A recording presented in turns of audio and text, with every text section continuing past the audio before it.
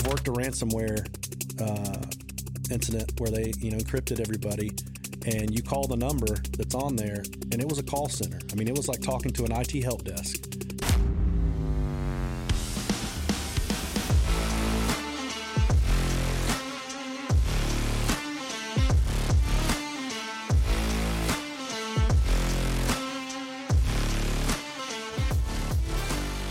What's going on, guys? Welcome back to the CEO Hot Seat. Today we got two special guests, Eric Hester and Michelle Gimmi with Umbrella Technology Group.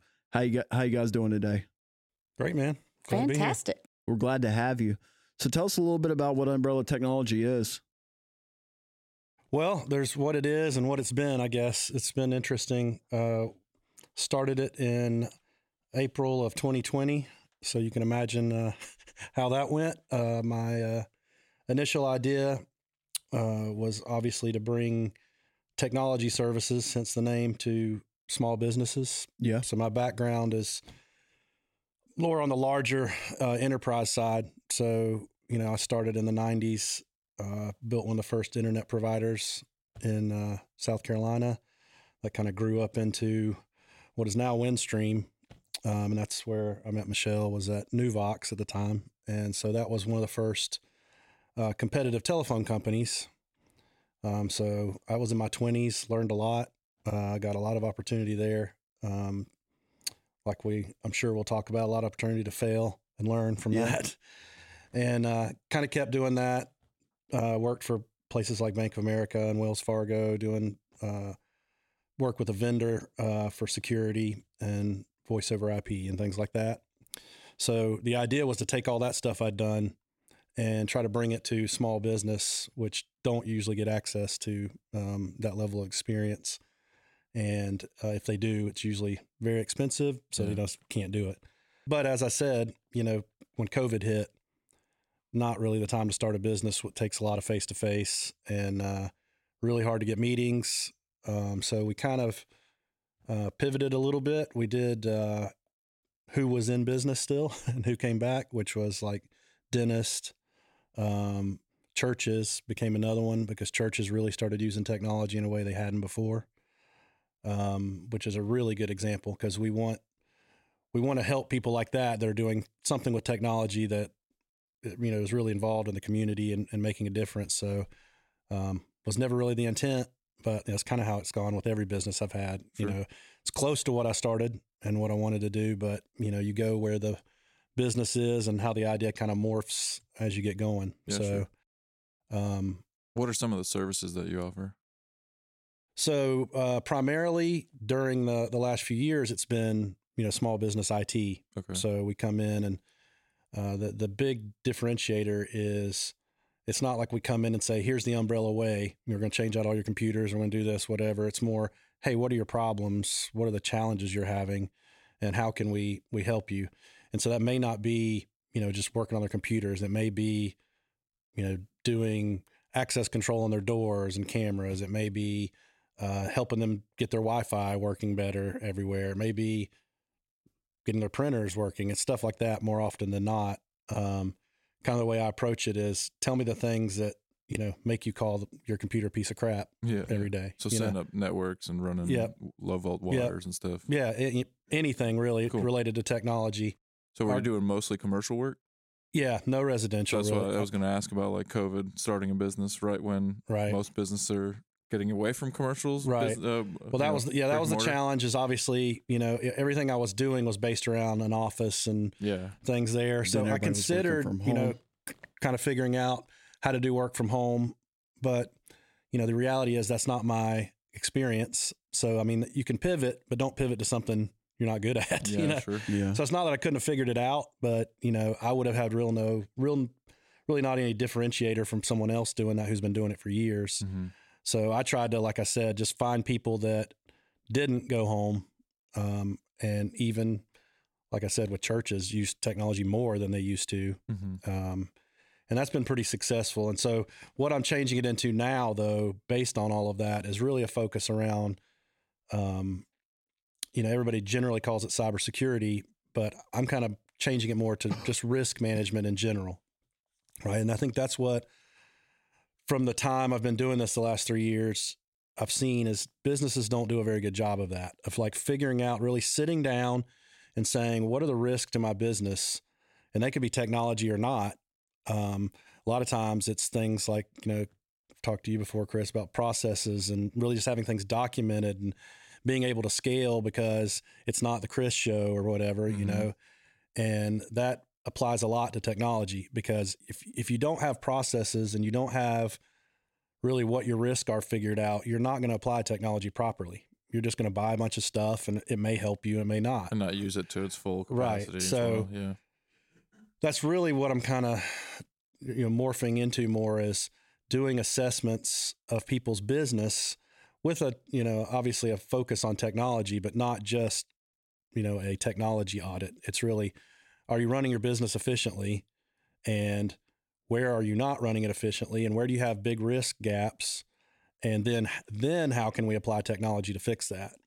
Because a huge number of problems that people think are technology end up being people and process, right? I mean, you may be trying to apply technology somewhere you shouldn't even be applying it. You just need to write down what you're doing and get everybody on the same page doing it.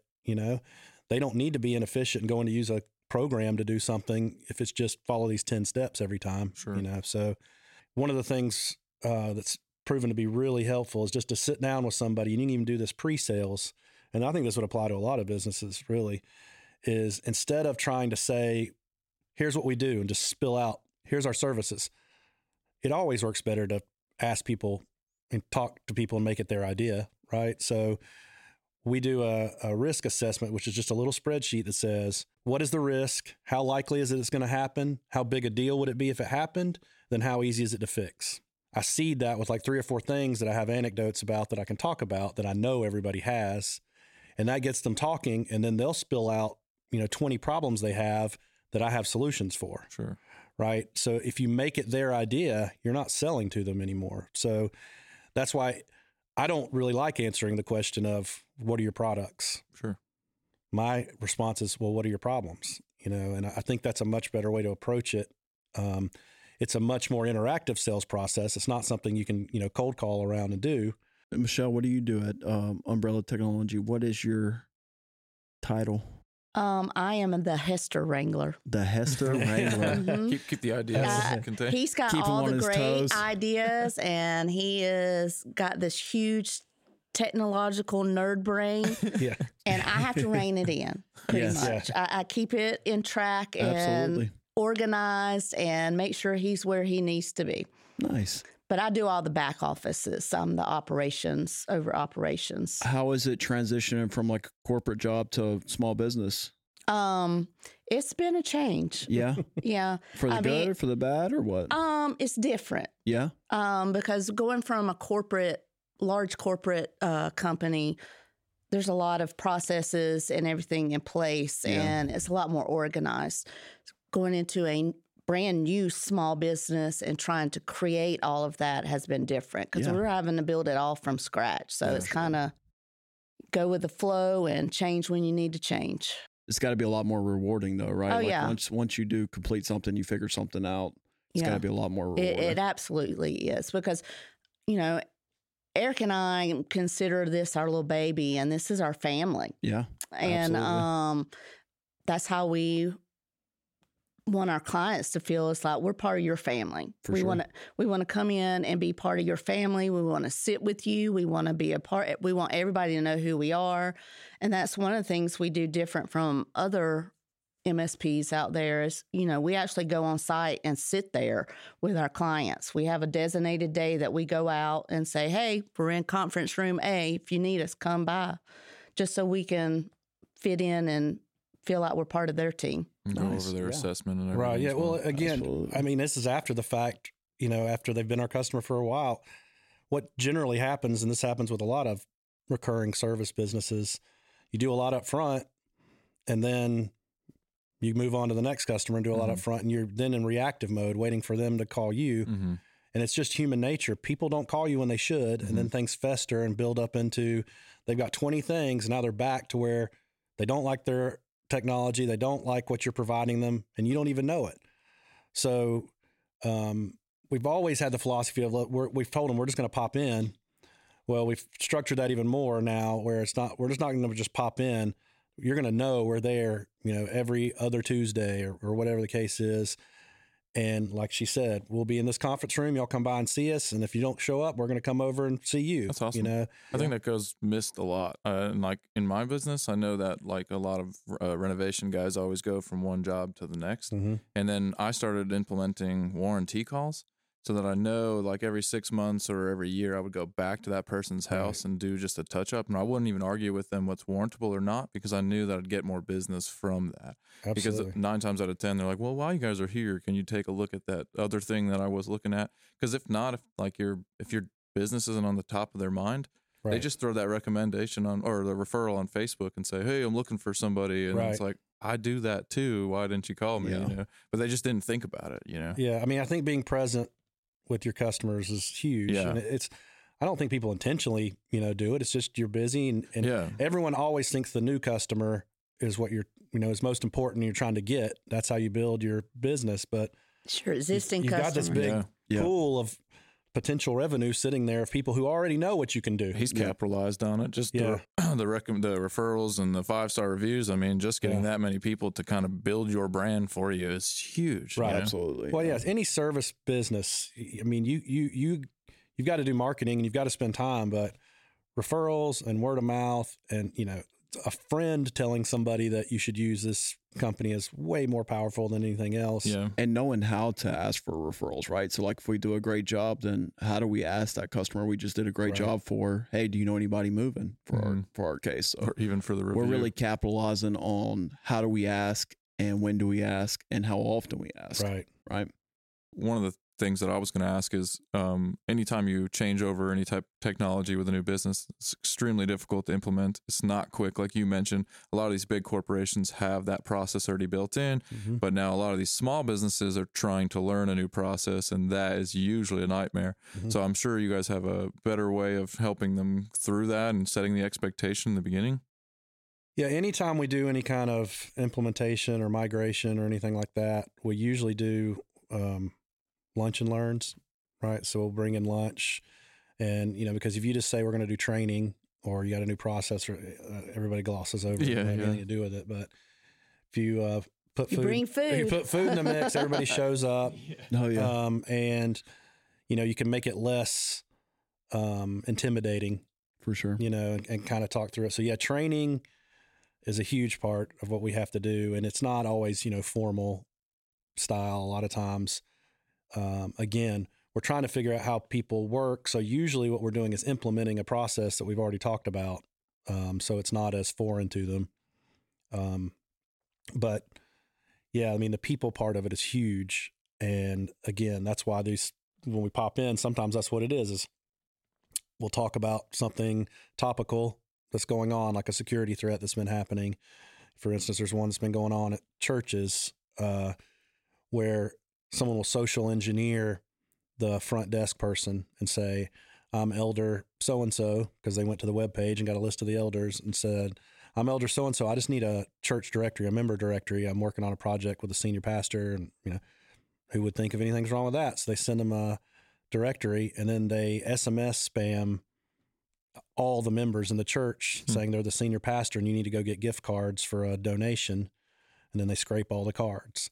So, we've been trying to do, just pop in and say, hey, this is happening, and we worked with one of the denomination organizations and did a blog post that they sent out to all of their churches, member churches, just kind of explaining a simple concept of trust but verify, right? And so we can take something complicated and say, you don't have to worry about all the ways they're going to do it and everything else. Just, you're a church. I know you want to be helpful and trust everybody, but if somebody is who they say they are, there's nothing wrong with saying, hey, can I call you back at the number I have on file for you? Or something. Let me pop down the hall and talk to the senior pastor and make sure he's cool with this. That shouldn't be insulting to somebody who is who they say they are, but if they're not, they're going to hang up. So trying to boil things down to more simple solutions is huge, I think. How prevalent is like cybersecurity threats right now, like to a small business? It's massive, honestly. Are y'all seeing any cases or firsthand? I mean, it's the most common things by far are the phishing attempts where people are getting credentials to, depends what they get, but there's a lot of cases of people scraping money out of bank accounts. Yeah. There's a lot of the impersonation attempts where they say, hey, like somebody would be, at Swamp Rabbit would say, hey, it's Chris. I'm in Chicago up at another moving company. I just worked out something with them. I need 10 grand, sent to this account for this agreement we just did. If they're good at it, they'll have read your emails before because they've logged in. They'll sound like you. Yeah. If you're quick fire and just send one sentence to do something like that, that's how they do it. If you're a kind of person that writes 2 pages to get something like that done, that's what they'll do. Will they even use poor grammar and bad spelling? Yeah, they'll do what they'll do. Whatever. They got me now. Yeah, they'll do whatever. They'll do whatever you normally do. If you're a real formal writer, they'll do it that way. Some of them don't even have to, though. I was just dealing with UPS on Friday, like the stores, and I called to say, hey, can you check my mailbox, let our admin take the mail and give her a key. They never asked for anything. Yep. So they let this girl randomly take my stuff. They never asked who I was until and they card on file everything. If there's one takeaway as far as like if we're actually going to give some advice for cybersecurity, it's the trust but verify, right? Yeah. Because it's human nature to trust. If you're confident, the number one thing with social engineering is act like you're supposed to be there, and people will think you're supposed to be there. Sure. Yeah. Right. So if you call in confidently, and the person's name, you're cordial with them. It's just human nature just to accept it and roll with it. They got a million things to do. They don't care if someone gets your mail. When it comes down to it, especially if they've never dealt with you too much personally. The bottom line is you're one of 100 people that have called them today. Yeah. And they just want to get on to the next thing. So if you don't create any friction, there's not going to be any friction. People are way easier to hack than technology. Yeah. Yeah, that's what I was about to say. It's like, a lot of people, when you say cybersecurity, they're thinking they're coming in and they're hacking our computers and they're getting our bank accounts. That's not normally how a small business gets hacked. It's somebody walking in or somebody calling on the phone and getting information. Yeah, they're also going to go after the business owners too, because they know you're typically a high wealth individual then. They're going to look at your company. If your company's successful, they're going to know you're successful. Mm-hmm. I ain't got nothing. Well, chicken nuggets. We'll get there. We'll get there. And you hear all the time on the news about all these large corporations getting hacked, like Target or even the pipeline a few years ago. Oh yeah. But small businesses are more likely to be hacked than one of those larger corporations because the corporations have the security assessments in place. Yeah. Small businesses usually don't. So they're going to go for 10, 15 different small businesses and get the same amount of money from the small businesses than they would a corporation, and it's 10 times easier. That makes sense. Following the IRS. They can automate attacking 100 people, with emails. Yeah. And get much more return. Because if you think about it, like at a large corporation, there's not anybody you can call, like one person that has access to their bank account. Sure. You can't just say, hey, I need you to there's just not those people that you're going to get access to. But if you're a 5-person company, the person that answers the phone probably has access to the bank account. Yeah. Right. So that makes sense. Somebody out there is listening and learning right now. These don't make the news, right? Somebody stealing 20 grand from a small business, that doesn't make the news. No. Sure. It happens all the time. So, people are embarrassed. They don't want to tell people it happened and everything else. Cause I get that all the time that people say it hurts your business. Yeah. I don't know anybody that it's happened to. Well, your neighbor's not going to tell you that they messed up and lost 20 grand. That's not going to happen. So, yes, it's pretty prevalent is the short answer. And it's only getting worse because it's only getting easier. The skills of a hacker aren't just a nerd sitting in a basement anymore. Mm-hmm. It's a business, and especially like in Eastern Europe. They have call centers. It's crazy. I've worked a ransomware incident where they, encrypted everybody, and you call the number that's on there, and it was a call center. It was like talking to an IT help desk. And they basically, this person paid. When they paid, they sent them emails with here's how to fix everything. And they even sent them an email at the end that said, this is how you can keep this from happening again. Oh, wow. It was the weirdest experience I've ever had in my life, that it was like, is there anything else I can do for you today? Yeah. Well, so I mean, this is a real business. Yeah. You got 2 minutes at the end of the call for a survey? Yeah. It really helped me out.